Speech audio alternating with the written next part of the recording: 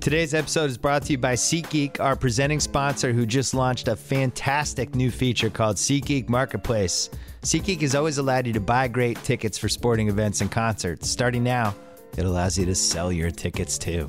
Selling tickets on SeatGeek is simple and easy. You won't get hijacked by ridiculous after the sale costs that other sites charge. Go to SeatGeek.com/BS to learn how to buy and sell tickets on SeatGeek. Today's episode is also brought to you by SimpliSafe, the best way to protect your home without writing huge checks or signing long-term contracts with no way out. Why would you want a home security system that gives you 24/7 protection for just $14.99 per month? You know what the answer is? You would want that security system. That's less than half what most companies charge. Visit simplysafebuild.com and get an exclusive offer for 10% off. Finally, a home security system you can trust. Again, that's simplysafebuild.com, and we're off. Yeah. Clear enough for you? All right. Yeah. Can you picture us rolling? Can you see me on? As promised for weeks on Twitter, one of my favorite podcast guests from the old podcast, and now his first time on the new podcast, the esteemed NBA thinker / gambler / strategist / savant, Haralabos Voulgaris. How are you? I'm good. How are you, Bill? You're calling from a remote location, which we won't name. That's not in the United States. You've been holed up. You've created some crazy TV cave. I'm guessing you're watching all these different games, and nothing makes me happier that they've added a whole bunch of possibly overmatched NBA coaches for your Twitter feed. It's just been glorious. How much have you been enjoying this? It's crazy. I watch. I've been watching the Thunder, and nothing has made me long for Scotty Brooks more than watching Billy Donovan stumble through an NBA season. It's wild. I don't know what the exact number is, and I'm sure it's online, but I'd love to know how many college coaches have come over to the NBA and not just been a disaster in the first season. And it makes sense because going from college to the NBA, from a strategy standpoint, from a speed standpoint, all the different, how hard everyone works, the kind of staff you have to have, I get all that stuff, but they just don't have the background with the teams. You know, like you take somebody like Popovich. He's been in the league for, 27 straight years, counting when he was an assistant. He knows every person on every team and what they do. And to expect Billy Donovan to go in blind and not have that background is a huge disadvantage. But what else is going on? Someone asked me, they said, what's the hardest adjustment that a college coach needs to make to get to the NBA, to start coaching in the NBA? And I said, learning a new sport. Yeah. Because it's not the same at all. There's no comparison whatsoever. I mean, it isn't. There's just no comparison at all. I'd rather see Vivek coach an NBA team than another college coach. Yeah, I mean, at least he'd have the background of having gone to NBA games for the last 4 years. Because in college, you know, you're playing the same coaches year after year, but the teams are always changing. So everybody has a quote unquote system that they stick to, and they use this system and they recruit players for the system. Unless it's Kentucky and it's a. But even the gameplay is forgetting all of that. Just watching the games, like if you were to watch, you wouldn't think you'd be like, what is this other sport called that they're playing? I get it, it's like basketball, but the shot clock is different. The rules are different. The 3-point line makes the court so compacted. There's no idea of like stretching the floor when the 3-point line is like all the way into the paint almost. Yeah, so it's just a completely different animal altogether.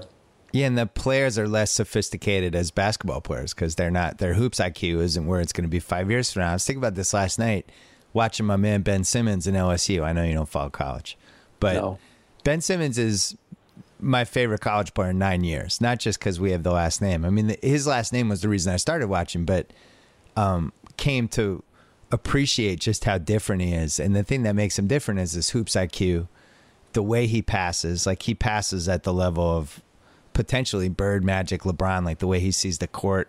He's just at a higher level. And to watch him stuck in college basketball games where everyone's just jacking up threes and there's no rhyme or reason to anything that happens, and you have this guy who's at a completely different basketball intellectual level, it made me think like, God, this is such a stupid way to do that sport. You know, you put this guy in there, he can't even totally figure out how to make his teammates better.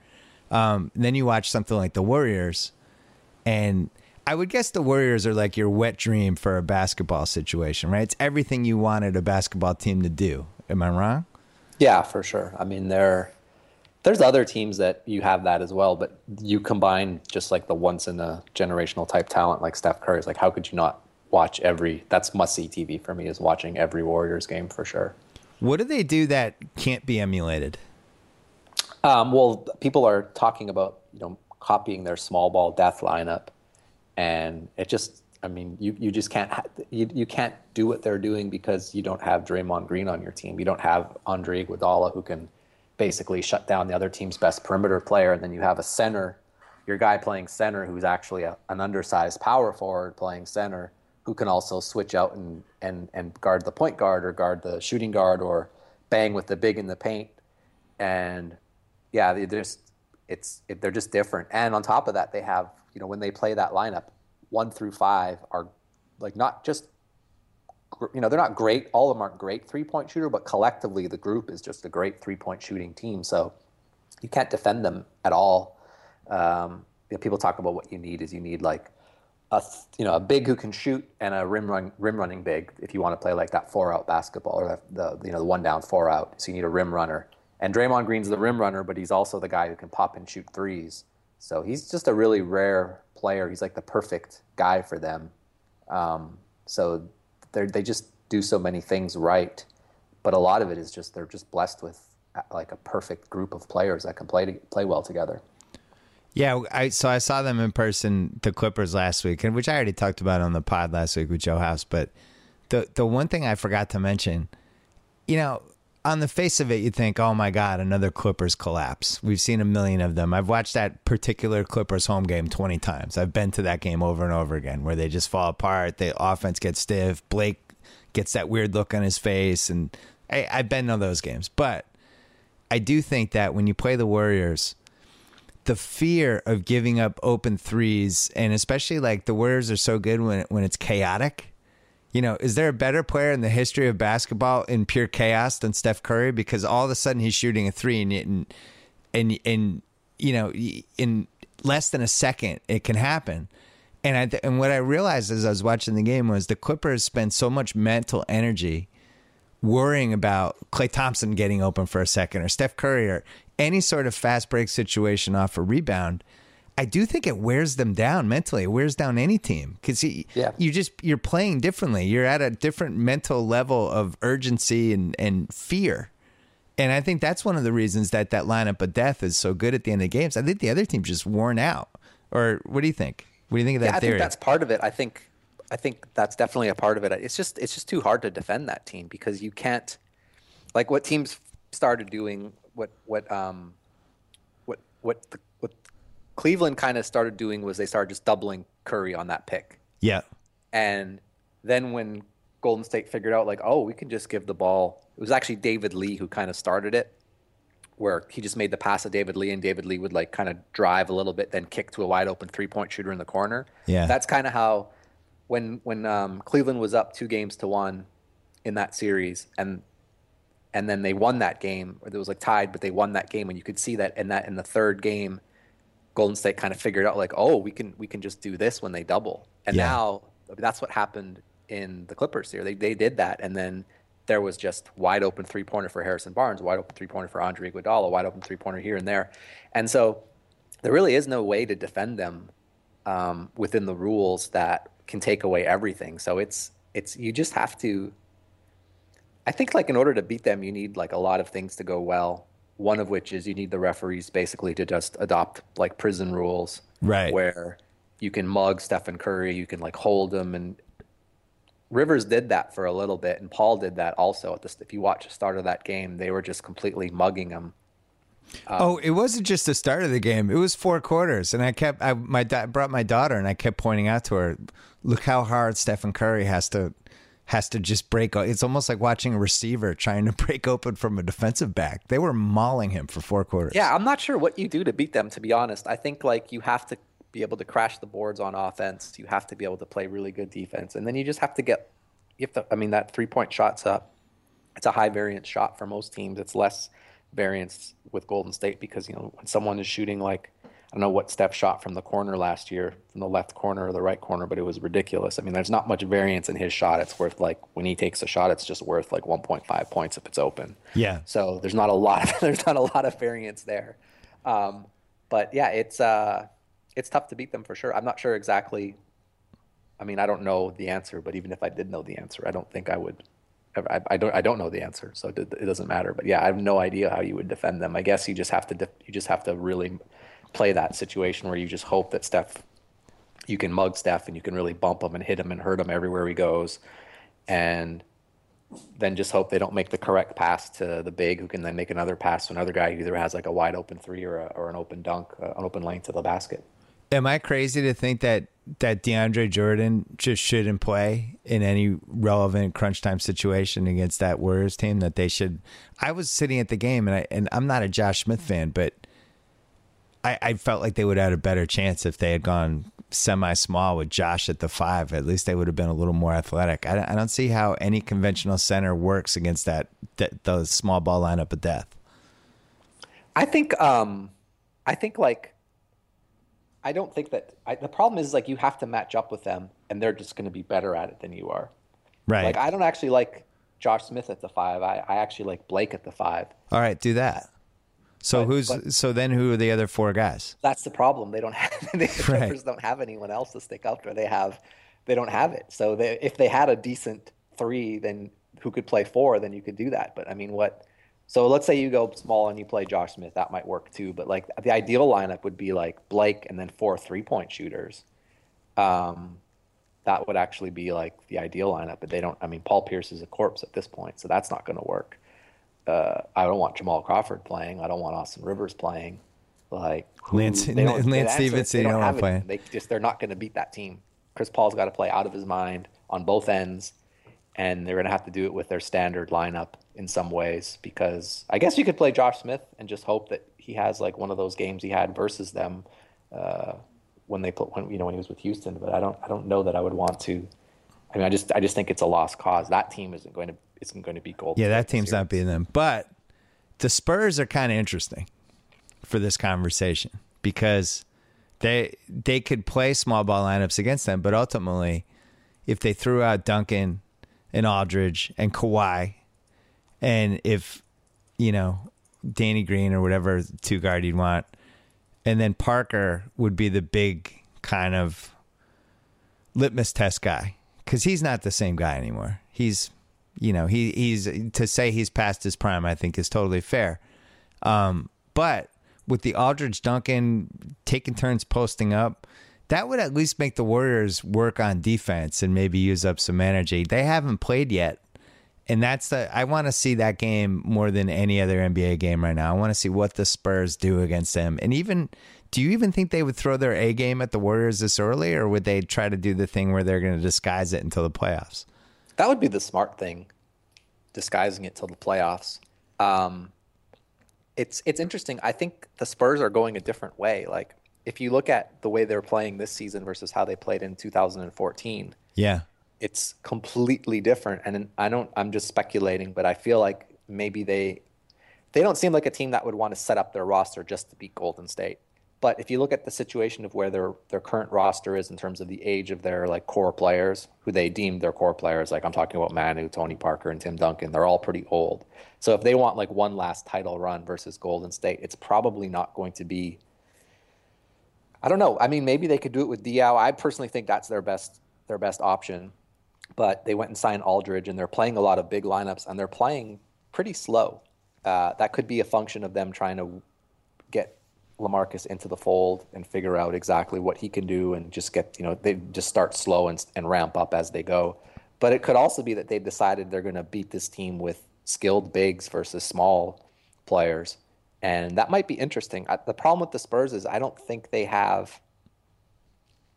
I don't know. I don't think they have the shooting when they play that lineup to actually force a team to have to defend them in the way that they need to be defended. It'll be interesting. I don't know. I do think that they're going to treat the regular season game versus Golden State like they treat every regular season game. It's just a throwaway. Yeah. But I do think it's dangerous if they think they're going to get to the playoffs and not have a 2 seed, because there are other teams in the West that could potentially beat them in the series. And not having at least home court advantage. They're not going to have home court advantage versus Golden State. That's just not going to happen, barring an injury.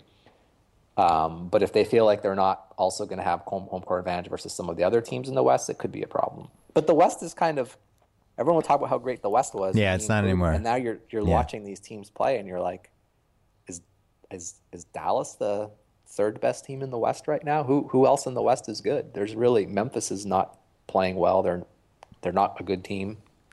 The Clippers are a mess. Houston's a mess. Houston, I mean, you don't want to talk about Houston, right? Yeah. Wait, we got to save that. I had a point on San Antonio. I actually think that they just had a chance to get Aldridge, and they were trying to set up the next 7-8 years here. And this was kind of the weird transition year. And I was guilty of it too. I thought, oh my God, like that's a team that can win the title. And then you watch them, and the pieces don't totally fit yet. Popovich is so smart, he'll figure it out. I'm not sure what their best lineup is. And the thing that I'm going to be fascinated by is whether Duncan's out there in crunch time when it really matters. Because I don't know if you can play Aldridge and Duncan together against that Warriors team. They might be able to. It might be the best bet anyone has to beat the Warriors. Or it might just be way too slow. Because I'm with you. I was surprised by the speed difference from where they were 2 years ago. 2 years ago, they laid out the prototype for what the Warriors are doing now in that finals. And the Warriors took that prototype and blew it up and supersized it and did it with a better transcendent offensive player. But now it's like the team I'm watching when I watch the Spurs now is more in line with the 80s, 90s basketball, a little like 80s, 90s basketball, but if they appreciated three-point shooting more. Does that make sense? And spacing. But it's still kind of the size of that team is more like what we grew up with. And I'm not positive that's going to work in 2016.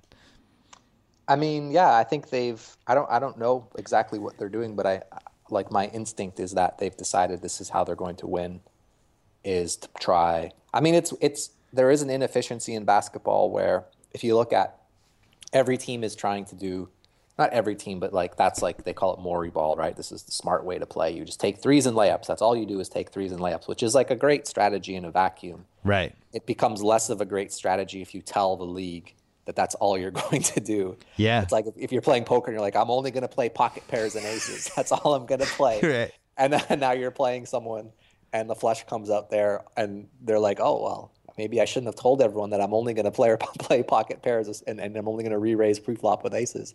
So I do feel like that's kind of a little bit of hubris. It's a little bit silly to go with this strategy and expect it to work when other teams know that's exactly what you're going to do. And then, so anyways, my point is the Spurs are actually shooting. They went and found, I don't know that that's what they wanted to do. Obviously, LaMarcus Aldridge does more than just hit mid-range jumpers, but he's a deadly mid-range. He's actually efficient at the mid-range game. He's actually good at it. Yeah. His mid-range shot's almost worth a point. So it's interesting that they went and found him and that he also happens to be the type of shot that most defenses are willing to give up. Most teams are willing to just give up that open 2-point shot now. They're selling out on the 3-point shot. And so I don't know, it could be a situation where people are going to be talking about how hot the Spurs run in the playoff series with LaMarcus just never missing a shot from the mid-range. Kind of like what happened the year Portland beat Houston. Was that 2 years ago? Yeah, 2013, I think. Yeah. Or 14, maybe 2 or 3 years ago. Or what I would call the 2014 season. Yeah. People would be like, Houston, Portland beat us, but man, they ran so good on those long twos. But I don't know. I don't know that they did. I mean, the shots were open. If you watch players warm up in a basketball game before the game starts, most of them hit those open shots. It's a question of do you want to have a high volume shooter like LaMarcus Aldridge hitting those mid-range shots, or do you want someone like DeMar DeRozan who's shooting at 0.75 or something per shot? There's a difference between who's shooting them. So it is interesting. I don't know if the Spurs are going to want to play big against Golden State, what they're going to do. But we're a long ways away from the playoffs, and they have a long, where I really look at the Spurs is I always like to watch that rodeo road trip. Yeah. Because that's when that team comes together. Then you can kind of get an idea as to what they're looking to do and what they're hoping to accomplish, because that's historically been when the team has bonded and gone on their runs, is right around that time. Yeah, that's a team I don't I'm always hesitant to judge in the first 3 months of the season because they've proven over and over again they just don't care, and they're going to tinker and they're going to experiment. One thing's interesting though. Last year, offensive efficiency 106.2, defensive efficiency 99.6. So then you go to this year, the offensive efficiency is down to 103.4. So basically dropped 3 points. But the defense is down 94.1, which dropped 5 points. So Which team are you talking about? The Spurs? Yeah, the Spurs. So when you watch them, do you feel like they're better defensively this year? Yeah, for sure. Okay. I mean, a lot of it has to do with who they've played. It's early, but just watching them play the individual games, they're happy playing two bigs. I mean, It's not just LaMarcus Aldridge. They're happy playing to me, their best lineup the year they played the Clippers and lost, which was last year, was Dio and Kawhi. That was like Kawhi at the 4, whether it was Dio at the 5 or Duncan at the 5, but Kawhi at the 4 was their best lineup. That was the lineup that was going to beat the Clippers, and they never played it at all, which was, to me, like a big fail. Yeah, I didn't like how he coached that series. Yeah, but this year it seems like they're going a lot bigger, or I don't know. Yeah, it's interesting. They have been a lot better defensively. LaMarcus is a good defensive power forward. So when he's not playing the 5, he's going to play really good defense. And Duncan is still playing at like a great level. So and he'll be they're kind of going back to their old Twin Towers type style when they had D-Rob. Yeah, Duncan. It's kind of interesting watching them zig when everyone else is zagging. It's definitely will be interesting to see what happens later on in the year. They played the Celtics, and the thing that they have this year that they just didn't have last year was Aldridge just took over the game and made some shots, and the Celtics couldn't stop him. You have that combined with, people made a little too much of it that Kawhi's feeling himself offensively, and it's like, yeah, he's going to have more individual games maybe than he did last year. I'm still not sold on him being totally comfortable as a guy who's going to have to create constantly. And that was, they lost that Clipper series for 2 reasons last year. One was Parker just played poorly, and the way that offense hinged on him at the point of the career that he was at was probably a little unfair to him.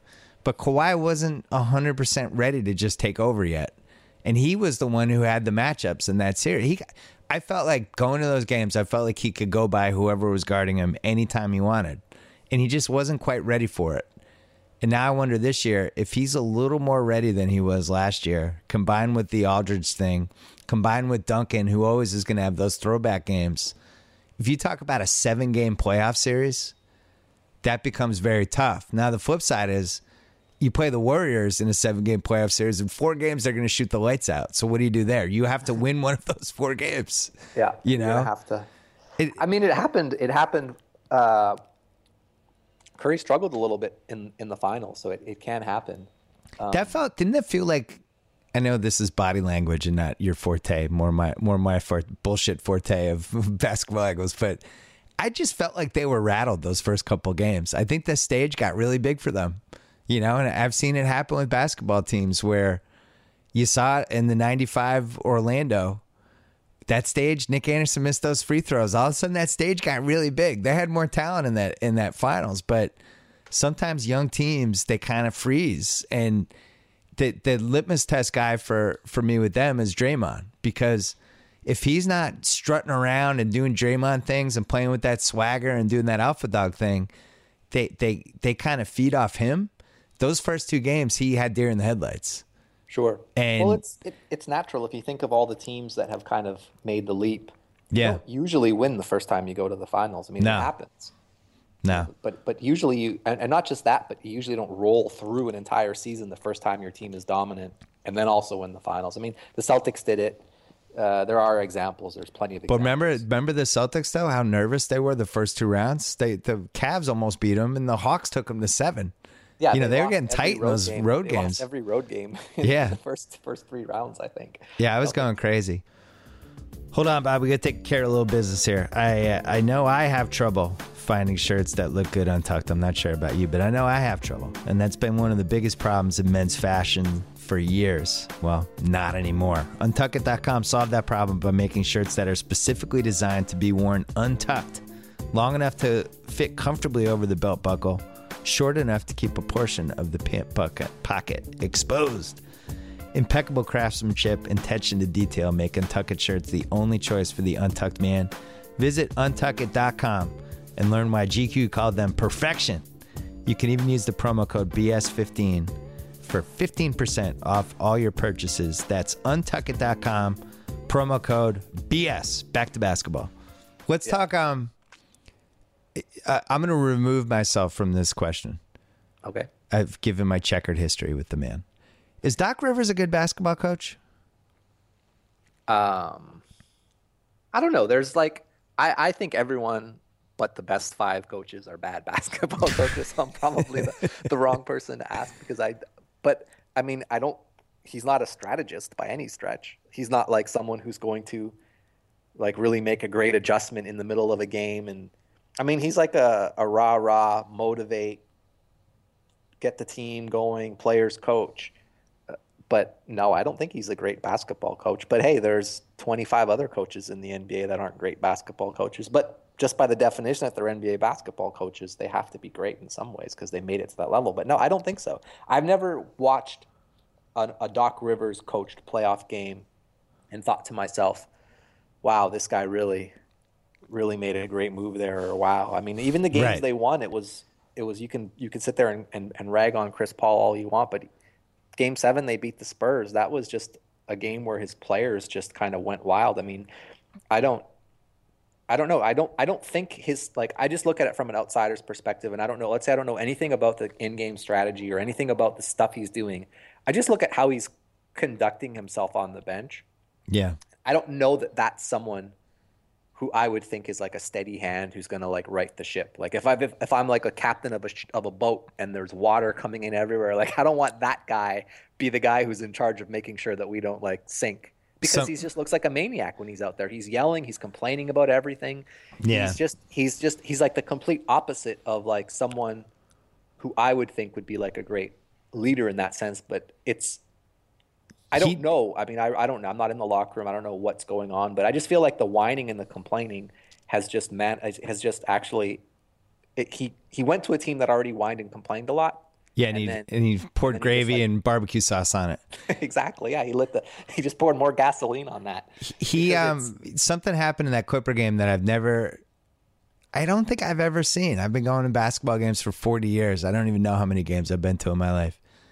But he got a technical. It was the second technical the Clips got in the second quarter because a couple calls went against them.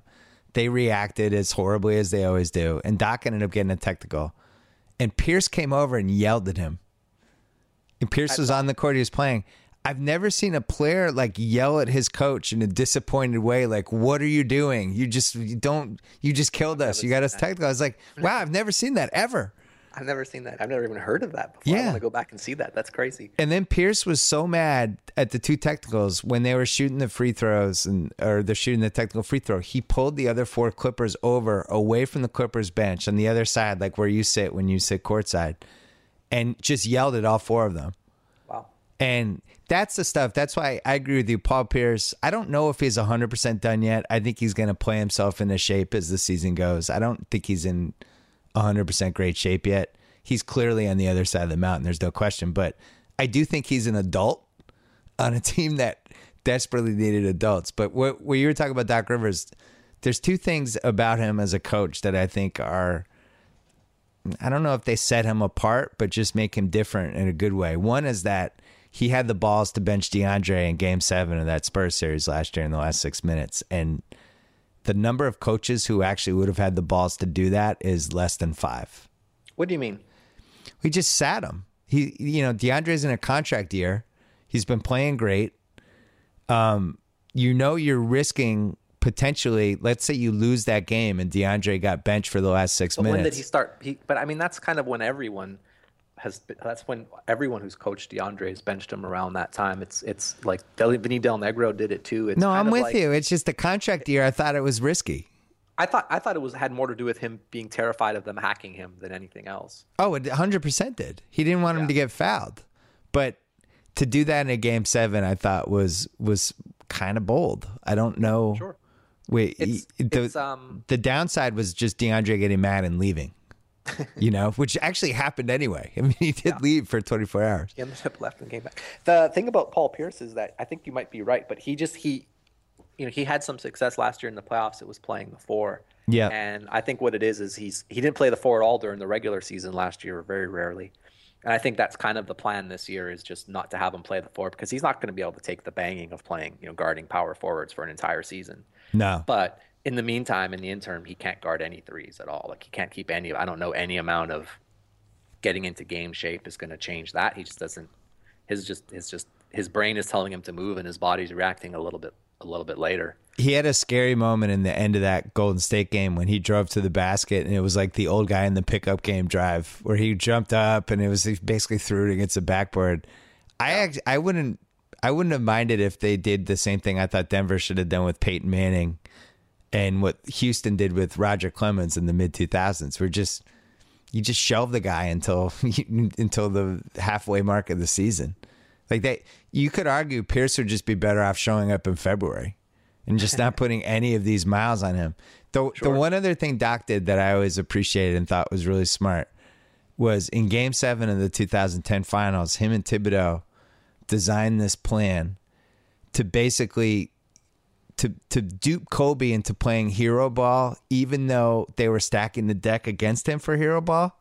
They just double teamed him the whole game, knowing that it was a Game 7 and Kobe would want to shoot, and that he wouldn't be like, you know what, I'm drawing double teams, I'm going to get other guys involved. They knew it was a Game 7. They knew how he was wired. They're like, let's send 2 guys at him. He's going to shoot anyway. And he did. Yeah. And it worked. And they were up 15 with 2 minutes left in the third quarter, and I always thought that was really smart. I don't know if a lot of coaches would have done that. I think Doc is an above average coach. I think a lot of the smart stuff, though, it's really hard to separate some of these coaches from their assistants. True. And I mean, when you have a great defense and you have Kevin Garnett in his not quite his prime, but the year they won the championship, and then you have the best assistant, one of the best assistant defensive coaches in the history of the game. Yeah. What does that say about you as a coach? First of all, you're not really coaching the defense. That's not your philosophy. That's someone else's philosophy. Yeah. And so, it is. I mean, I don't know. I'm harder on these coaches than anyone, I think, but I don't put them at the bottom. So. Right. So how do you fix it? How do you fix that team? Because something's clearly wrong with that team. So what do you do? I mean, the problem with that team is what happened since he got there and made when he started getting the actual ability to be the GM as well. That was the problem. Now it's just too late. Now what do you do? I don't know. You make a trade maybe. I'm not sure who you would trade. I'm not sure what you have in terms of what other players. There just really isn't much you can do. I think if you look at everyone's like, oh, they bolstered their bench. Well, they added Paul Pierce, Lance Stevenson, who's already out, and Wesley Johnson. And they re-signed Austin Rivers. Yeah.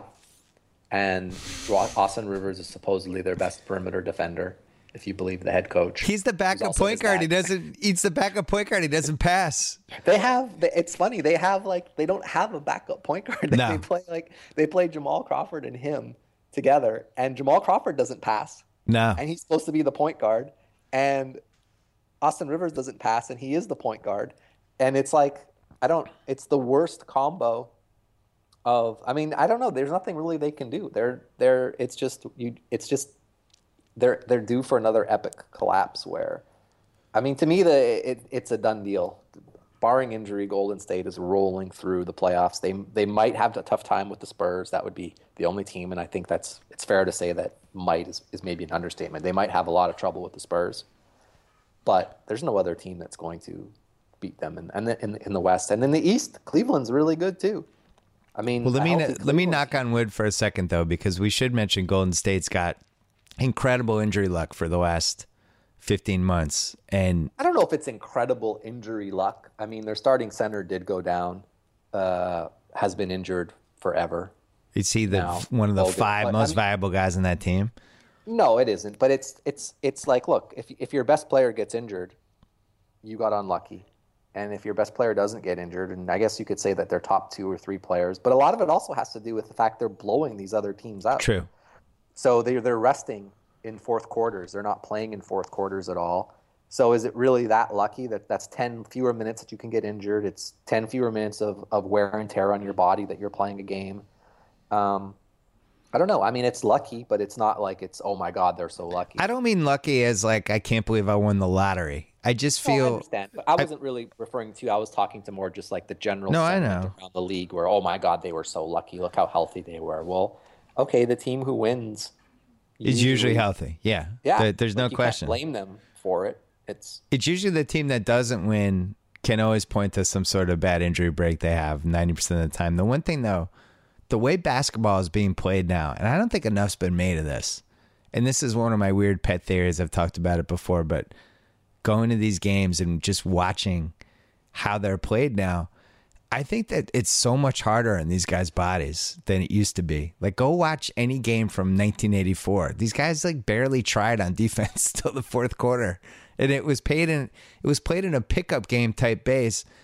Now it's to have to just sprint out as fast as you possibly can on a 3-point shooter 30 times a game on top of all the other stuff these guys are doing. It's a different level of intensity, and I don't think it's going to be a surprise that more and more of these guys are going to get injured because I don't think it's good for their bodies. Yeah, it's also like the pick and roll is a violent. It's violent part of the game, and people are running like 4 or 5 pick and rolls a possession sometimes. So, but there's also been the advances in medicine that has allowed, not just in medicine, but just in analytics that have allowed teams to like, put little tracking devices on the back of players' jerseys in practice to monitor their loads. And then there's a sport view cameras that are tracking how fast they're moving. And hey, this player's not moving fast anymore. Let's maybe give them a rest. So, there's some teams that are actually treating the basketball court like a laboratory in that sense. The Spurs being one of them, they were the leaders in that. And then now if you look at what the Mavericks are doing where nobody's playing at all, Chandler Parsons just going to play the first half in this game or the second half of the next game. Right. Stuff like that has never really been seen before. So I think like for some teams it's tough, and then for the other teams who are ahead of the curve, they're finding ways to negate that a little bit. I've had multiple people tell me that this is the great kind of untapped resource that the smarter teams are looking at more than anything right now is preventative injury, maintenance during a season, ways to monitor exactly how much energy your guys are expending every game, training, different training, all that stuff. You talk about 10 years ago and people were trying to figure out how to change basketball, where certain things that you could do to get an edge. And now that seems where everybody, the smarter teams, that's where they're putting their resources. And I don't know who gets credit for starting that. Maybe the Spurs? Who do you think? The Spurs would be. I mean, the Mavericks would definitely be in there. Yeah, for sure. Those would be the two teams. I mean, the Celtics. I don't know that that's necessarily what they're doing, but they have a deep team who nobody's really playing a lot of minutes. That's another team that you'd have to say. And that's one of the reasons they wanted to have a deep team, because then if Marcus Smart goes out, you have, they didn't care. People in the old way of thinking about it was you never wanted to have too many guys because there's not going to be enough minutes for everybody. Somebody's going to be unhappy. And now I think people have drifted into this. Look, 82 games, it's a long season. You're better off playing 30 minutes than you are 36 and stuff like that. It's interesting. I also think the Warriors, you mentioned how they're blowing teams out. That's good. Doesn't put miles in their body. They also shoot more threes, less free throws, stuff like that. The way they play doesn't necessarily lend itself to injury like that. The one thing that would lend itself to injury more is that small ball lineup of death. But they're so smart with the fact that they only use it as the hammer. They don't put those miles on those guys until the 6-minute mark, which I don't know who came up with that idea, but let's send them a medal because that's really smart. Yeah. I think a lot of the stuff just happened by happenstance. It just started and it kind of worked. And like any great innovation, sometimes it just happens by luck. And then you go, oh, this works. And then being smart enough to be aware of what is working and sticking with it is part of it for sure. So quickly, Houston, is that salvageable? What are you seeing when you watch them? I'm seeing a team that's not getting any separation at all from their defenders and still hoisting shots. Like, they're shooting so many contested threes. They've had some open ones too. The problem with Houston is I think they injected a player who they put Lawson in there, who's used to having the ball, and they made him like an off guard, and he's not really a terrible idea. Not really a great floor spacer. And then the other problem is that you have Harden is shooting. His usage rate is even higher than it was last. He's had a career high usage rate, which means he's using up more possessions, like the end of the possession, than he ever has in his Houston career, anyways, or in his whole career. And then he's actually shooting more 3-pointers than he ever has at the end of his. So he just doesn't look like he's in shape. Like, I don't know what he did during the offseason. He's not. They said when he came into camp that he wasn't in shape. Yeah, I mean, it seemed like he did the ETV reality tour summer, had a great time, enjoyed the summer. But you compare that to someone like Steph, who won a championship and came back and improved this game. It's kind of disappointing. If I'm the owner of that team, I would be a little bit disappointed in that. Now, yeah, especially when you were a number 2 MVP candidate and you made the Western Finals. And if Dwight hadn't been hurt in that series, who knows? It might have gone 7. Sure. Like, you're pretty close. Yeah. At that point. So I don't know if it's not a lost cause, but in terms of like, is it salvageable? They've got kind of they've got like a group of ragtag players. They don't really have anyone other than him who you can say, I mean, okay, so you take away Dwight and you take away James Harden. That team wins what? Maybe 25 games? Yeah, I mean, you could make the same case with OKC, right? You and I both are not a fan of the 4 through 12 guys in that team. Ibaka, right? I mean, they have that one other player who's good. True. Ibaka. True. Who does Houston? It falls completely off a cliff after Dwight, who's kind of a shell of himself, anyways, and out of shape James Harden, who may or may not be out of shape, but who definitely isn't getting a lot of He's not getting to the free throw line as much. He's not getting the separation. He's not creating the open shots. I thought when they got Lawson, they gave up barely anything. The guy has a variety of personal problems. And I thought they were just bringing him in as like, look, we're going to ease you back into this. You're just going to run our second unit 8 minutes a half. And that's all we want from you. And once we get to February, March, we'll figure it out. They brought him in and he was playing like 35, 40 minutes a game. And as you said, standing in the corner watching James Harden. I also wonder, it was a little unpredictable last year when you watched him. Not unpredictable, but it felt new. The whole James Harden, the offense revolves around him, and they kind of mastered that whole style offense. Now I wonder if the league's just a little more used to it and kind of has more wrinkles to throw at it, Possibly. I do think that if he performed like he was performing last year, he would be... It'd be the same. Yeah, I mean, the thing about their offense, they have these offensive collapses in the second half and the fourth quarter of games. And if you look at their offense, it's primarily composed of 3-point shots. And that's nothing wrong with that. That's fine. But I do feel like a lot of the threes they're taking in the fourth quarter of games are good shots, but it seems like the players just aren't in shape for some of these shots. And so, like, the fact that they're missing is probably a function of variance, possibly a function of not being as open, and possibly a function of them just not having legs early in the season, not being in shape. And you see that more in the fourth quarter. They've had some really epic collapses versus some teams who have actually played hard, like against Miami. They just had like a huge collapse. They collapsed again last week where they just had like a terrible second half. It's happened a few times. And I think part of it is just, if you're going to have a guy who plays that many minutes and controls the ball for that long in a game, you have to make sure that he's able to. And I don't think that he's physically in the top shape that he should be in. And then, the Lawson thing was just a complete mystery to me. I got into arguments with people on Twitter, like, because I think Daryl Morey's super smart. And I was just like, there's no chance Daryl's starting this guy. Yeah. There's no chance. He's not signing him to start.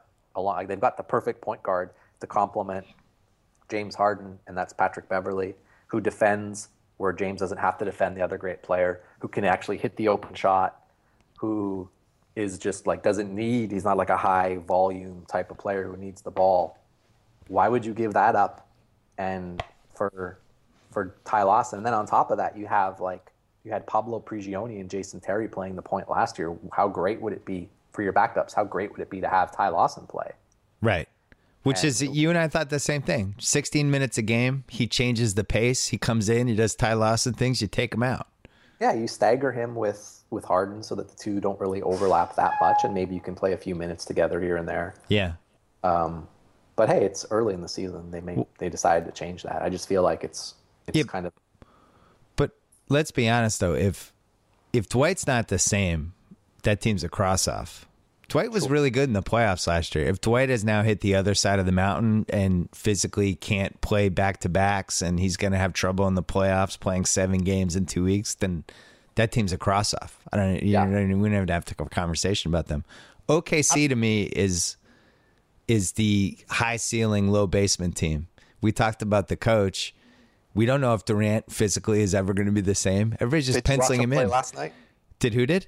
Did you watch him play last night? OKC? No, I didn't see that one. There was Ben Simmons and the Patriots were on. What happened last night? Tell me. He looked like there's nothing wrong with him at all. He hit good.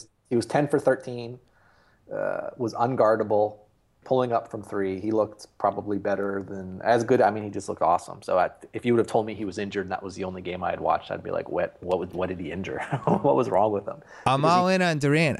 Can I see him play 2 straight months? I just want to see 2 straight months. He missed all of last year. He had an injury that scares the living shit out of me as a basketball fan. Feet worry me with big guys more than anything. Mm-hmm. And then he hurt. Tim Grover had a really interesting thing on his website about why Durant had the injury he had this year because of an overcompensation structural thing where you have something wrong on one side of your body and the other side picks up the burden and ends up that's how I get all this stuff. I'm not saying Durant's never going to be the same. I just want to see him play at that level again for 2 months, and then I'll feel better.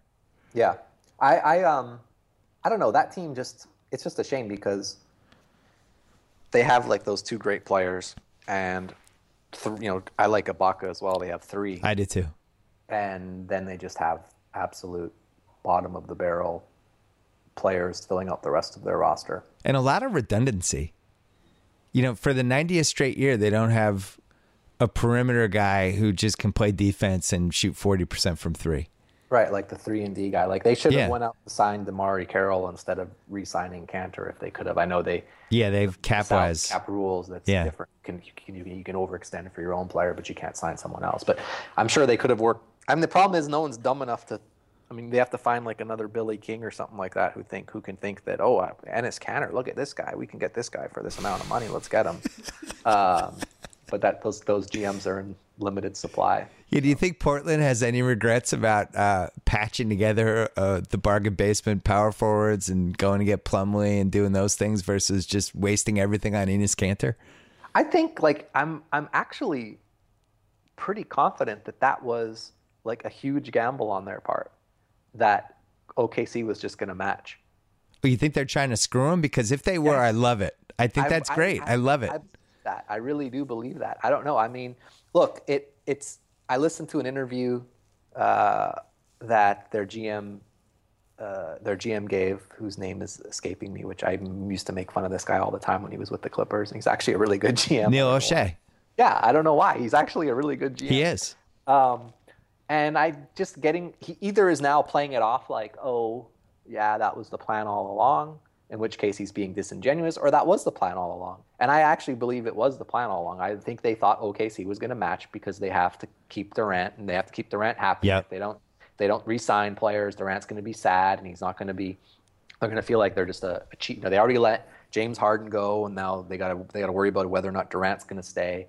And so – I think that was a big part of it, and I think they just felt like Sam Presti was gonna match because he thought Kanter was actually a good player. I mean, this is the same GM who traded for Dion Waiters and decided to fill out his roster with Andre Roberson and Kyle Singler. So you love Sam Presti, the drafter, and that's about it.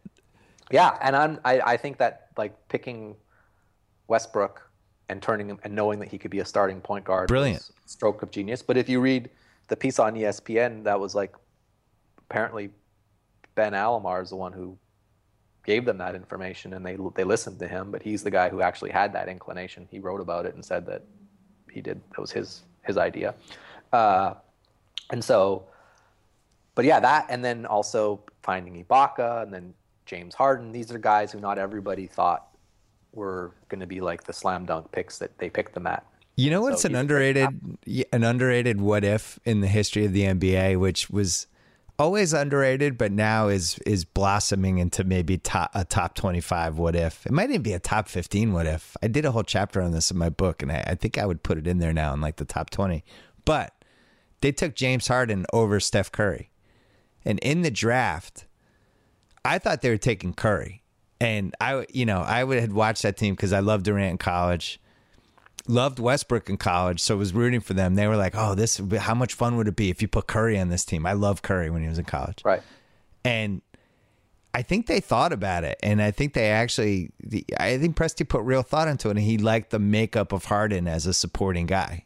Yeah. He said Harden's one of those guys. He doesn't want the limelight. He can fill a lot of stuff. I want Westbrook to play point guard. It might be weird with him and Curry, but can you imagine if they took Curry? I mean, seriously, can you imagine that? They would have let him go. He would have rode the bench, and then Daryl Morey would have came in and stole him. Oh no! Oh, Sam Presti just whipped a drink down. He's so upset. I mean, it's not really his.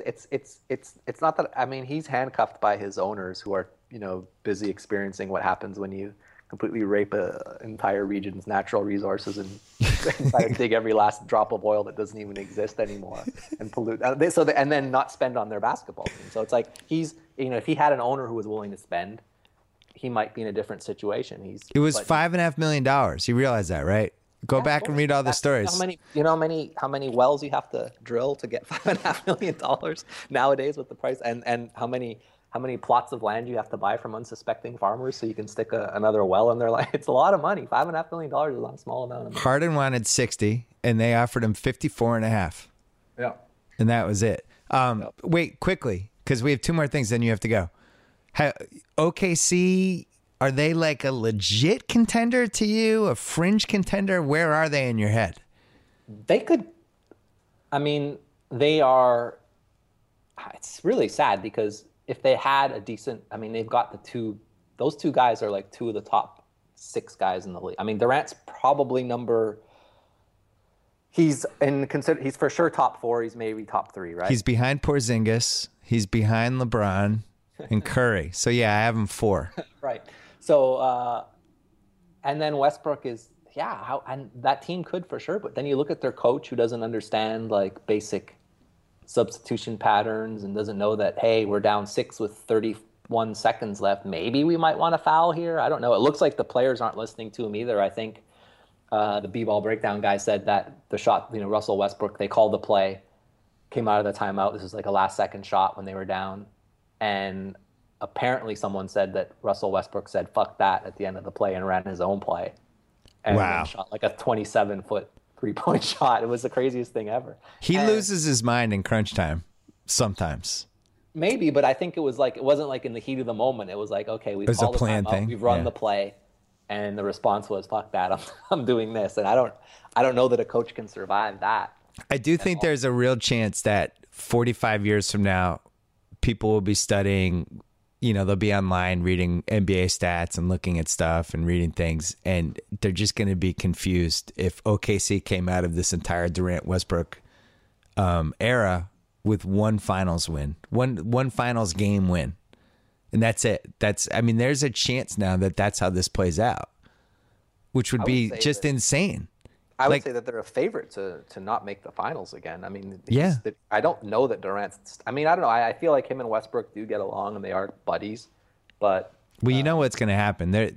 Durant's going to stay for 1 year because it makes much more sense for him, and to time it when Westbrook leaves and give it more of a. It doesn't make enough sense for him to leave next season. I don't know why he would anyway. I don't think he would strand Westbrook. I think those guys have been.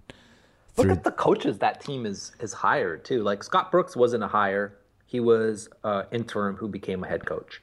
Very cost effective. Right. The first coach they hired, the first Sam Presti hire for coach was PJ Carlesimo, who played Kevin Durant at shooting guard by one of his players than he is for anything else. Right.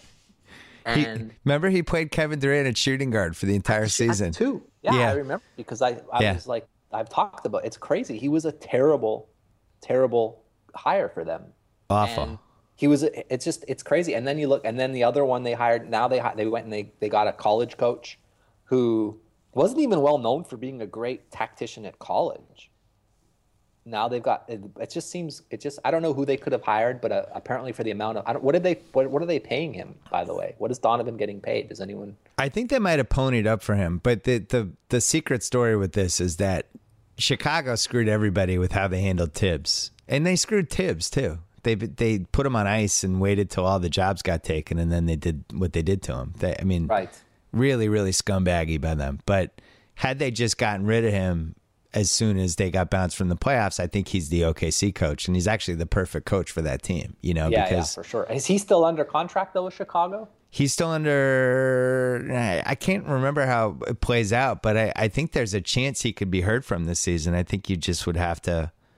Then Chicago would be off the hook for the rest of the money they own. Of course. Yeah, I just meant like they kind of screwed themselves too, because they must really hate him if they decided we want to pay this guy.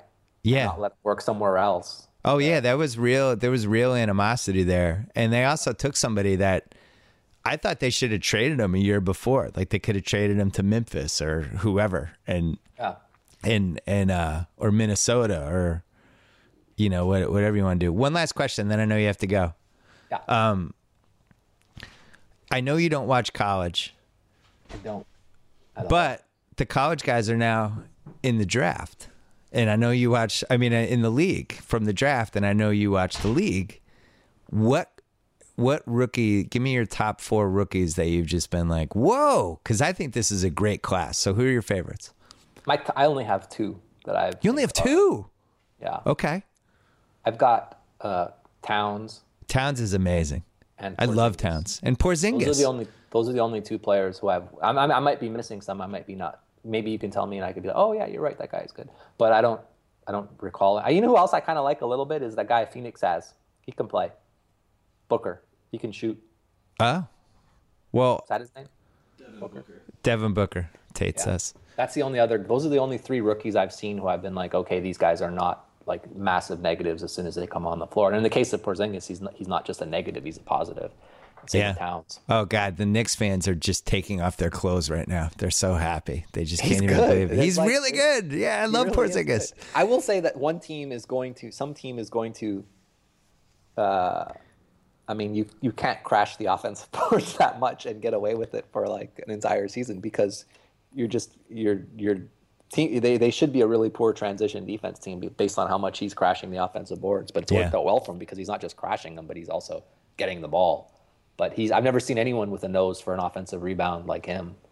The types of offensive rebound he gets too, they're not just like he's diving over people and dunking on their heads. It's crazy. He's a franchise player potentially. And the other thing is with the threes, even when you run out on him, he's just going to shoot over you anyway. He's so fascinating. I love Porzingis. I really want to see him in person because that's the final stage for me because I just want to see how he runs. I feel like you know how there's like the ghost whisperer and people who just have sixth sense for things? Yeah. I can watch NBA players run and automatically know how long they're going to be around. I remember watching Bynum, and Greg Oden was another one. But certain guys, if they're using their elbows, you're like one of those dogs who can sniff cancer. Yeah, that's exactly who I am. But I'm the long NBA career whisperer. But Towns, I'm excited to see. Towns is really everything you're looking for from a young forward. He does all the things you love, basically.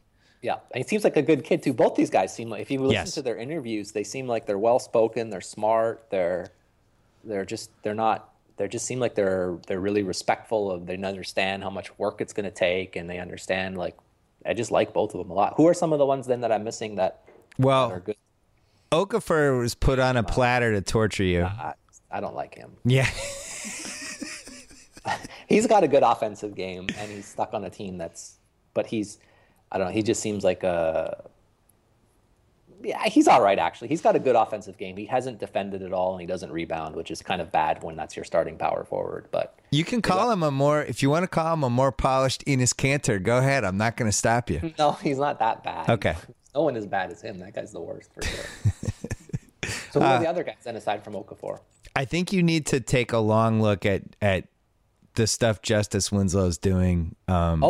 Defense and athletic ability. Yeah. I was looking at starters, and he's I tweeted about him too. I tweeted how good he was. He's a good defensive player for sure. Yeah, he has a chance to be one of the.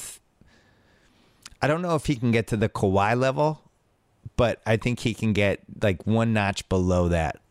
Yeah. Is his defensive ceiling, where just being able to guard all types of players. Like he could go from Steph Curry all the way up to, I don't know, not Aldridge, not that size, but you know what I mean? Like he anywhere from 6 feet to 6'8", he could probably defend.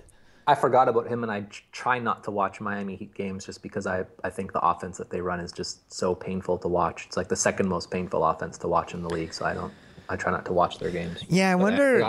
We might have overrated Spoelstra. A big Grantland supporter, so it hurts me to say that. But as it turns out, it just might be really good to have LeBron James in his prime on your team. If you're an offensive coach, might really make you look better. He's a good defensive coach. Look, he was an assistant under Riley, and then under Riley's assistants. So he's not an offensive mastermind by any stretch of the imagination. But or an innovator, but the type of defense they play is good. It's locked down. But just their offense, they just have too many actions. It takes them too long to get into like a simple post up for Dwayne Wade. We're talking about 2 dribble handoffs, three weaves, and then you've got 5 seconds left on the shot clock, and Dwayne Wade's got the ball ISO on the wing, and it's that times 100 every game. Every offensive possession of theirs has some function of that. Just nothing ever flows fast ever. Winslow is a favorite. Hazonia we just haven't seen yet, but I think he has a chance to be a really good. There's some I like Hazonia. There's some other guys that are good, but like in terms of like great, we're talking about the ones who really you think about like, oh, these guys are next up and coming superstars. I think the only 2 I would classify in that would be like even Winslow. I'm not going to call him a superstar, and he's just going to be a good player. But but he could be the 3rd best player on a championship team, I think, and possibly even the 2nd best player. He's got to be, his offense has to get better. He could be like you said, like along the lines of a Paul George or a Kawhi Leonard. But his defense is good. I haven't seen much polish for his offensive game yet. Yeah. All right, you have to go. We can continue this in a couple weeks. This was great, though. Great start for us on the new BS podcast. Happy to be a part of it. Check you out at. I don't even want any more Twitter followers, so don't mention my Twitter. No, I'm gonna give you a couple more at Haralabob. Now I feel like over Christmas is when you really get heated up because teams haven't learned from their mistakes in November, and then you just start getting angry and surly and snarky about stuff that's happening. I had a pretty surly start to the season, I will say. You did. I will say that. That was pretty miserable to start the season. All right, thanks, buddy. Always a pleasure. Talk to you soon. All right, Bill. Take care. All right, we're going to call my buddy House to get Thanksgiving picks and talk about Ben Simmons for a second. We're going to do that one quick. But before we do that, with so many different bank accounts, credit cards, and passwords to remember, it's harder than ever to keep track of your money these days. Well, that's what makes Personal Capital's free financial tools so important. They show you all of your accounts in one place, making it easy to manage finances, track investments, and grow your net worth. And it's all in real time. You also get other powerful free tools, including, listen to this, an investment checkup tool that analyzes your portfolio. You get a fee analyzer to identify hidden fees that could delay your retirement, and you get the most sophisticated retirement calculator available. You can even speak to a financial advisor and get personalized portfolio guidance at a lower cost. See why Macworld calls Personal Capital, quote, the best free finance tracking app available, unquote. Just go to personalcapital.com/BS to link your accounts. And in seconds, you'll have your own personal financial dashboard. You'll also get 3 months of free advisory services if you enroll right now. That's personalcapital.com/BS. And now, the man, the myth, the legend, Mr. Joe House. All right, as promised, Thanksgiving picks with my buddy Joe House. This is an abbreviated Joe House this week because we're taping this on a Tuesday and we have Thursday, Friday off, so we're just going to go fast this week. How you doing? I mean, it's really good that this is abbreviated. Why? Because I don't feel good. What happened? You called me a couple hours ago and said, hey, here's the time we're going to get together. I was like, great, I'm going to go have lunch. Oh, no. Well, very close to my office, the great chef Dave Chang has opened a Momofuku DC. Uh-oh. Momofuku CCDC. Yeah. So I was like, oh, that's good. Let me go try this. It's holiday week here. Maybe it'll be quiet. I'll be able to walk right in. And, in fact, had no trouble getting in there. You know how I like to do. I had a couple buddies with me. I sat down. We ordered the whole menu. Oh, no. I mean, I just like to try everything. I want to see it. I want to smell it. I want to try it all. So can you give us a little more details or no? It's 3 salads. It's 4 different types of buns. He's famous for the buns, the pork buns, the pork belly, the brisket. There was a shrimp one. There was a mushroom one. And then there were 7 different types of entrees, a couple ramen soup dishes, a couple noodle dishes. There was a pork shoulder in there. There was even a vegetarian meatball. I had all of it. I am, happy to say there were some leftovers. I didn't eat every single morsel of food. And in anticipation it's of like Thanksgiving. You're drunk right now. Well, look, it's going to be this way. I didn't know that this was going to happen. The funniest thing is walking in there. I know that you and Chang have a mutual admiration society. Yeah. I went in there thinking I would say hi. He was standing right near the front of the restaurant, but he was in kind of an intense conversation, so I didn't want to interrupt him. And the conversation kept going. The guy he was talking to turned to walk away. Chang takes a big metal tray, slams it down, big F-bomb. Chang is intense. He is not allowing any half-stepping. He's a D.C. guy, and he's trying to deliver to D.C. his high standards of food. Big F-bomb. I turned and ran right for my table. I said, no chance I'm going to try and say hi to the great Dave Chang under these circumstances. So I was at a party in September, and Chang was there. We never actually interacted, and our friend Chen was there. And Chen was the guy who introduced me to Yang Chow's. We filmed House Eats 2 at Yang Chow's. It's the best Chinese food place in Los Angeles. I always thought we were all on the same team with Yang Chow, how great it was. So Chris Chen, is with Chang, and we're talking about Chinese food in America and his restaurants, and I was talking about Yang Chow.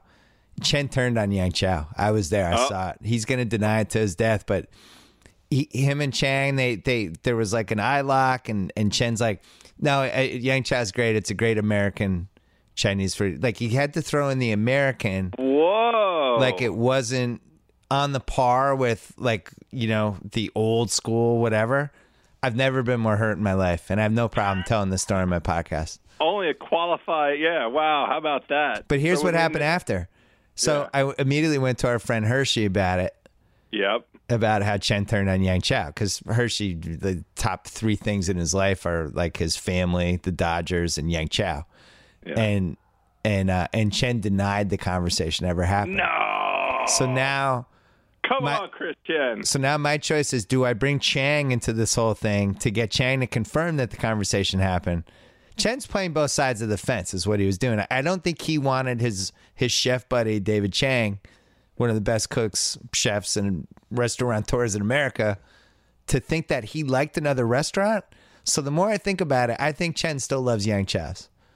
I'm sure Chang still loves Yang Chow. Still loves Yang Chow. Yeah. We when we filmed the House Eats there, he sat there with us and enjoyed a delicious meal. Of course, he still loves it. So my guess is like Chang is his Asian food wife, basically. And I was bringing up this other girl that Chen had been on a few dates with, and Chen was trying to make Chang feel better about the whole situation, but really his heart is still with Yang Chow as well. Yeah, that's what I want the takeaway to be. You know what I mean? I bet Chen felt the pressure also of like Yang Chow has become sort of underground popular. Yeah. And in the company of a food great like Chang, you can't say I love McDonald's, right? Yeah, the contrary move there is to look down on the place that's become sort of underground popular. If once it gets that hipster flavor, you got to look down on it. The only problem with that analogy is that you just compared Yang Chow to McDonald's, and I think you should be electrocuted. you get that's one of the worst. That's the single worst thing I've ever heard you say. You just compared Yang Chow to McDonald's. I didn't compare the two at all. You did. You used an analogy that Yang Chow is McDonald's in the analogy. That's what happened. That's disingenuous. In any event, It was an outstanding meal. I'm not sure how long I have before I have to go lay down, so we should blast through these NFL picks. I will say it was great preparation for Thursday, though. The good news is our gardener's right outside the door. It was a Tuesday tradition on the old BS podcast of the gardener. He's like, "Where's Bill? Is there a microphone? You know what I'm going to do? I'm going to get the lawnmower going 10 feet away." All right. Eagles. By the way, David Chang, we should mention. Where are the restaurants? Let's give him a plug. It's right here in City Center. It's Momofuku, D.C. It's called CCDC, City Center, D.C. And he's got the Milk Bar. His legitimate, he's not married to her, but his dessert wife, as it were. Yeah. He has a place in the same space here, right downtown. And he's got one in New York. Oh, he's got an empire. He's got it in Toronto. He's got them everywhere. There's gonna be some sort of HBO Now something with him. We're gonna figure out. I want to figure out a way that. Is there a way for him to just keep feeding you until you actually die? Like how close would we have to come for you to actually die without you dying? Like your heart would stop, but we'd revive you.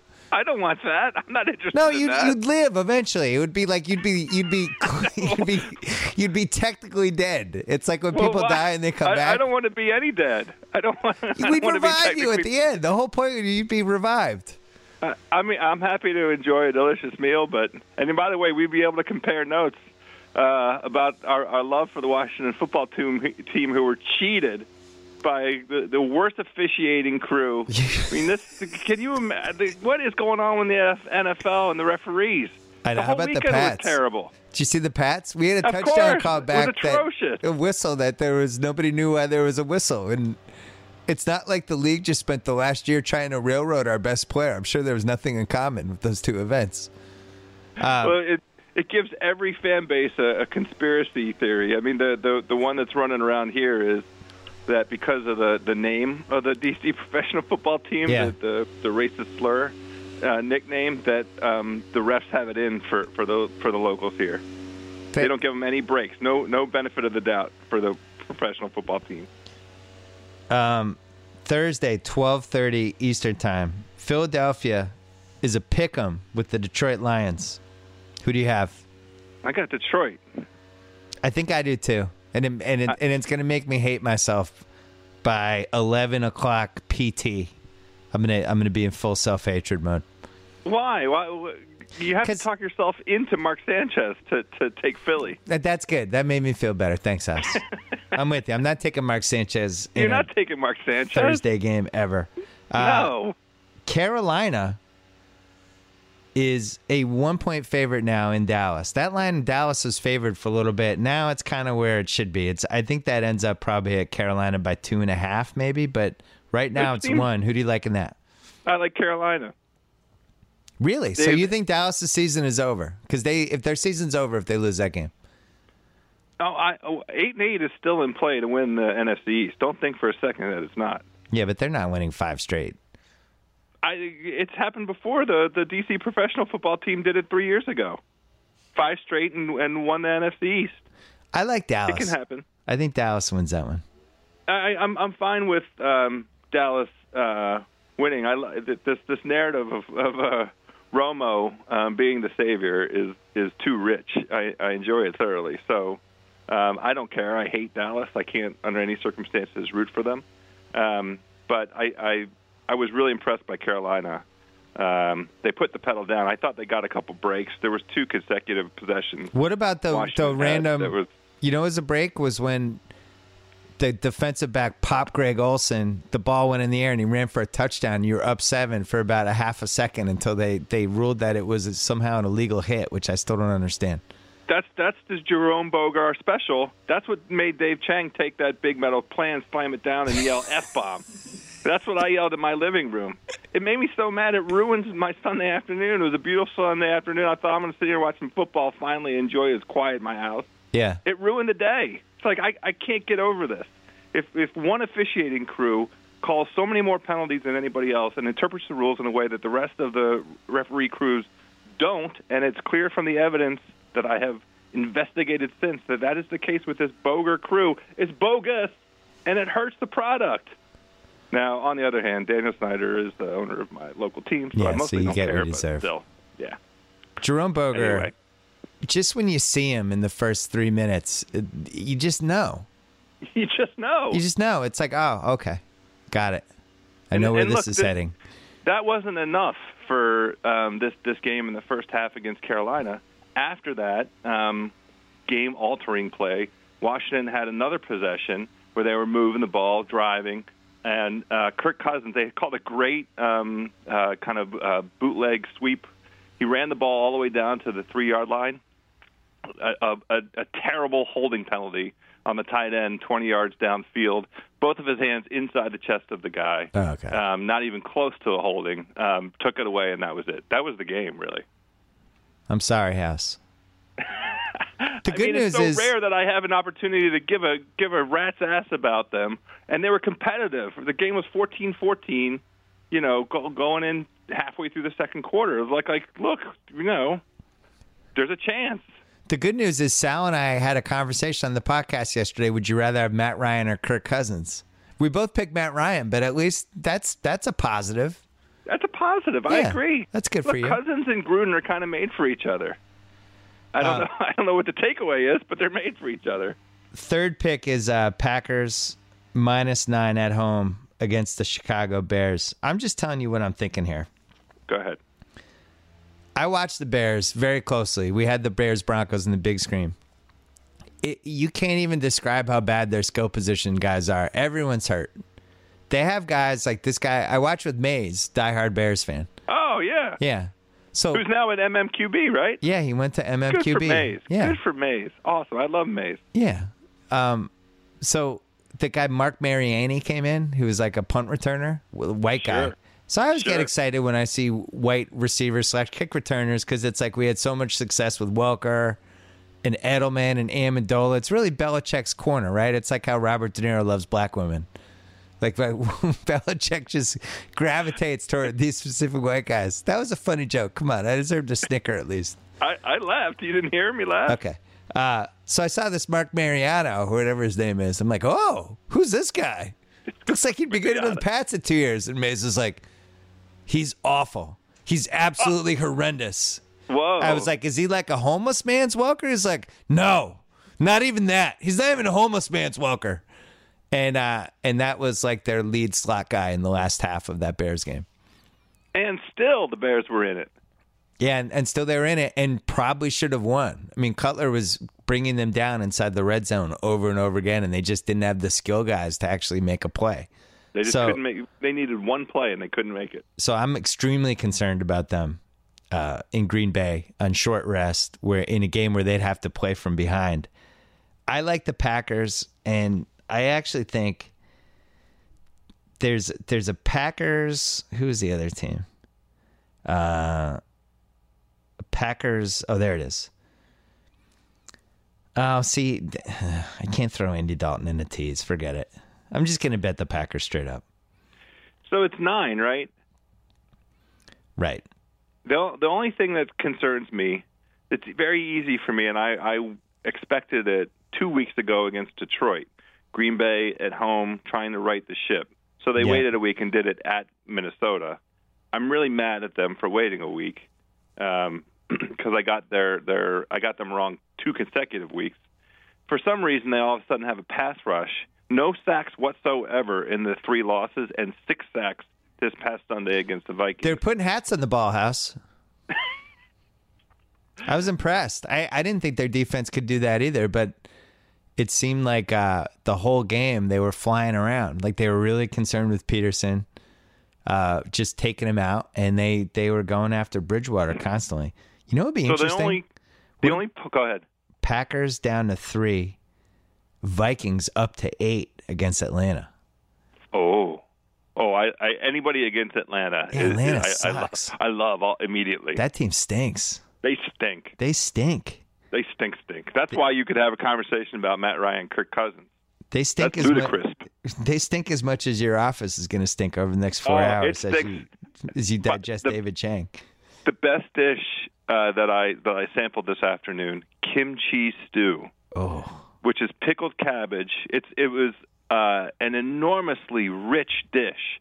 It had so many ingredients in it. The basic kimchi is pickled cabbage, but there was beef in there. There was noodles in there. There was all kinds of vegetables. I mean, that's going to be my go-to when I get sick, when I have a cold.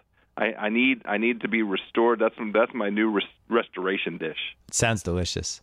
It was magnificent. A couple other games I like. Monday night, Cleveland -2.5 against Baltimore. I'm just writing off Baltimore. I don't think they should be. They shouldn't be getting less, but they shouldn't be getting less than 3 points against any team in the league. They've no skill guys left. Everyone's gone. They've starting Matt Schaub, some running back I've never heard of. All their receivers are gone. Like, it's over. They started with a 53-man schedule roster on the first week of September. And of those 53, 7 are left. Yeah, it's like a horror movie. That was the stat I saw. So it's been terrible for them. So I have them. I like the Giants in Washington. I know I'm going to end up losing money on it, but Giants -2.5. It has all the makings of the classic Eli just doing what he does, just ramming a red-hot poker up everyone's ass who bet on him at a time when the Giants fans trust him, and just him swerving the other way like he does. He's like a cat. It's an NFC East. It's for the lead in the NFC East, potentially. That's the thing. If it was 3.5, I'd be worried. The 2.5, they just got to win by a field goal. Yeah. So I feel good about that. And then Jacksonville -4 against San Diego. I wrote off San Diego 3 weeks ago, and they're still getting like a modicum of respect. I'm not sure they should be getting less than 6 points against anybody. When's the last time Jacksonville was favored by more than 3 points? We were in college. I don't. I mean, have they ever been favored by more than 3 points? I don't know. The answer has to be yes. Well, probably when Fred Taylor was there. Yeah, sure. I also like Pittsburgh +4 in Seattle. I like that Pittsburgh team. I like that Pittsburgh team, too. I think they're going to be able to throw on Seattle. Can't you see Bryant and Brown just running amok on the deceased Legion of Boom? And the extra rest should be helpful, right? Yeah. All right. Quickly, did you see Ben Simmons last night? You just saw the end? I saw the end. Can you watch him tonight? I'm sitting down. I've already blocked it off on the calendar. I've told my wife I have to be left alone. She'll be happy to accommodate that because I don't smell good right now. Would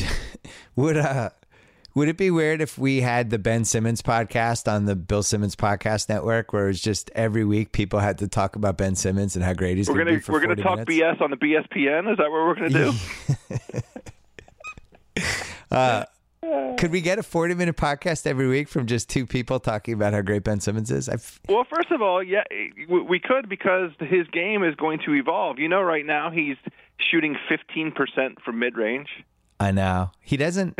The funny thing is... don't say it's sad like that. He doesn't have the confidence yet because he's a kid. He's a young kid. He's learning. I know. He's going to evolve in front of our eyes. It's going to be glorious. And what I noticed last night that I was just stunned by was people backpedaling when he's dribbling up with the ball. He's 6'10". And it's the same thing like Magic.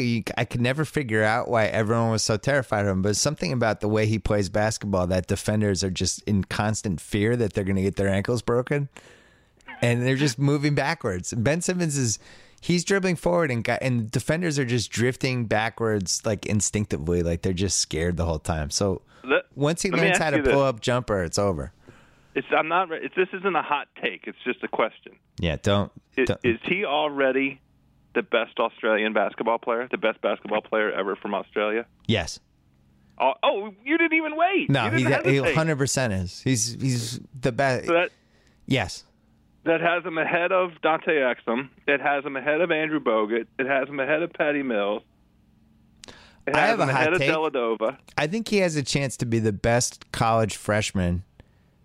I'm not even talking about pro prospect. Just like start to finish college freshman season. Carmelo, I think, is the gold standard. Yes, Carmelo is. So he'd have to win the title to match that. Carmelo's still going to be the gold standard, but I think he has a chance to have the best start to finish freshman season since Carmelo. So we love Durant, but Durant didn't win the title. Yeah, and he also had a horrendous coach who had no idea where to play him and how to use him, and it was always so frustrating to watch this guy who was clearly like this one-of-a-kind freak offensive player. Like, and you and I would just be on the phone. It was pre-podcast. We just couldn't stop talking about it. I was like, oh my God, this guy's 6'10", and he shoots threes, and he's like Plastic Man. The rebounds was what was so impressive, and that's what with Simmons last night. Not having seen the game, but reading the 20 rebounds is the thing that's so impressive. Yeah, I mean the rebounding, the passing gene, which is clearly there. I mean, we don't even have to talk about that. He's also really, some of the things he does in a game, like a rebound is going and he could try to jump over the guy's back to get it, but he's smart enough to know not to do that because he doesn't want to get the foul. It's stuff that 19-year-olds don't know how to do. But he already knows how to do it, you know? Yeah, because he's athletic enough. It's a combination of the smarts and the athleticism to go get those balls without getting fouled. Yeah, I guess he picks his spots. Yeah. Which freshmen don't pick their spots. Freshmen run around like chickens with their heads cut off. Even Davis is a freshman. And you and I really like Davis. I mean, not rocket science to like him, but I remember we started talking about him in like January, like, oh. That's right. What's it? Is this guy a little Duncany crossed with McHale? Like, we started having those conversations pretty early. I'm much more excited about Ben Simmons than I was about Davis. Well, because Ben Simmons has the ball in his hands, and you trust him to have the ball in his hands, and he's going to be incredible with the ball in his hands in the National Basketball Association. Right. All right, House. Wait, go. we have 3 more lines to cover. The most important lines of the week. What are they? Controversial. Yeah. Sweet potato pie. Yeah. Minus 125 over pumpkin. Oh. Where are you? I like sweet potato for Thanksgiving. Yeah, how about that? Sweet potato, pumpkin is the tradition, but those in the know, that's why sweet potato is a slight favorite over pumpkin. Here's the problem with sweet potato. Harder pie to pull off correctly. I agree with that too. I think anyone can make a pumpkin pie, and it can be decent, and it tastes mostly like the other pumpkin pies. But what it really comes down to is basically potato versus gourd, potato versus squash, right? Nobody takes squash over potato. What was your next line? My mom's Italian antipasta at lunchtime, minus 200 over the dinner turkey. My mom makes a spectacular spread of Italian meats and cheeses and olives and all kinds of other vegetables. The secret in our household is everybody in my family goes crazy for the antipasta, and by the time the dinner turkey rolls around, it's like, it's a vehicle for the gravy and the stuffing and a little bit of mashed potatoes. That's all the turkey's there for. I'll go further. Turkey overrated. Yeah. Yeah. You know what? Go ahead. It has stuff in it that makes you tired after you eat it. What's fun about that? The best thing about the turkey is the next day. So this is my final line. Yeah. 5.5 is the number. Sandwiches I'm going to have. Turkey sandwiches I'm going to have on Friday. Over. 5.5. Whoa. Yeah. You didn't even hesitate. You know what? The nice thing about turkey the next day is you can put all kinds of stuff on it. I'm going to have a sriracha turkey sandwich. Yeah. I'm going to have one that's I'm going to have a turkey sandwich melt. I'm going to make my own little turkey enchilada. I got a lot of different ideas for the turkey on Friday. Turkey is basically chicken if somebody put Quaaludes in it. That's my take on turkey. I just rather have chicken. It's too bad we can't make Thanksgiving chicken. Steve Carell, that's a great line. Thank you. House, enjoy Thanksgiving. I always love any holiday that's built around eating and the thought of you involved both, in brother. it. Yeah. All right. Talk to you next week. Good job, buddy. Thanks to Personal Capital, a great way to track your money with the best financial tools imaginable. Monitor all your accounts in one place, manage finances, track investments, plan your retirement, and grow your net worth in real time. Just go to personalcapital.com/BS. To link your accounts, you'll also get 3 months of free advisory services if you enroll right now. That's personalcapital.com/BS. Thanks to SeatGeek our presenting sponsor that just launched a new platform called SeatGeek Marketplace that allows you to buy and sell event tickets. Learn more at SeatGeek.com/BS. And thanks to Untuckit.com for finally solving one of the biggest problems in men's fashion, fashionable shirts that are specifically designed to be worn untucked. If you live in Manhattan, go to their store on 129 Prince Street in Soho. And if you don't live in Manhattan, go to Untuckit.com and learn why GQ called these untucked shirts perfection. Use the promo code BS15 for 15% off all your purchases. Stay tuned. We got one more podcast coming tomorrow, Wednesday. Michael B. Jordan in the house. We'll be talking to him. And after that, enjoy the Thanksgiving holiday. Thanks for listening as always. Thanks for supporting the BS podcast. We are heading toward 13 million downloads, which should happen by Thanksgiving, which is amazing because we are not even at the 2-month mark yet. Thanks for spreading the word. You can go to BillSimmonsPodcast.com to catch up on any podcast you might have missed. Definitely sign up for subscriptions on iTunes and or Stitcher and or SoundCloud if you haven't done that already. And enjoy the holiday. We about this bitch. Anytime y'all want to see me again, rewind this track right here, close your eyes, and picture me rolling.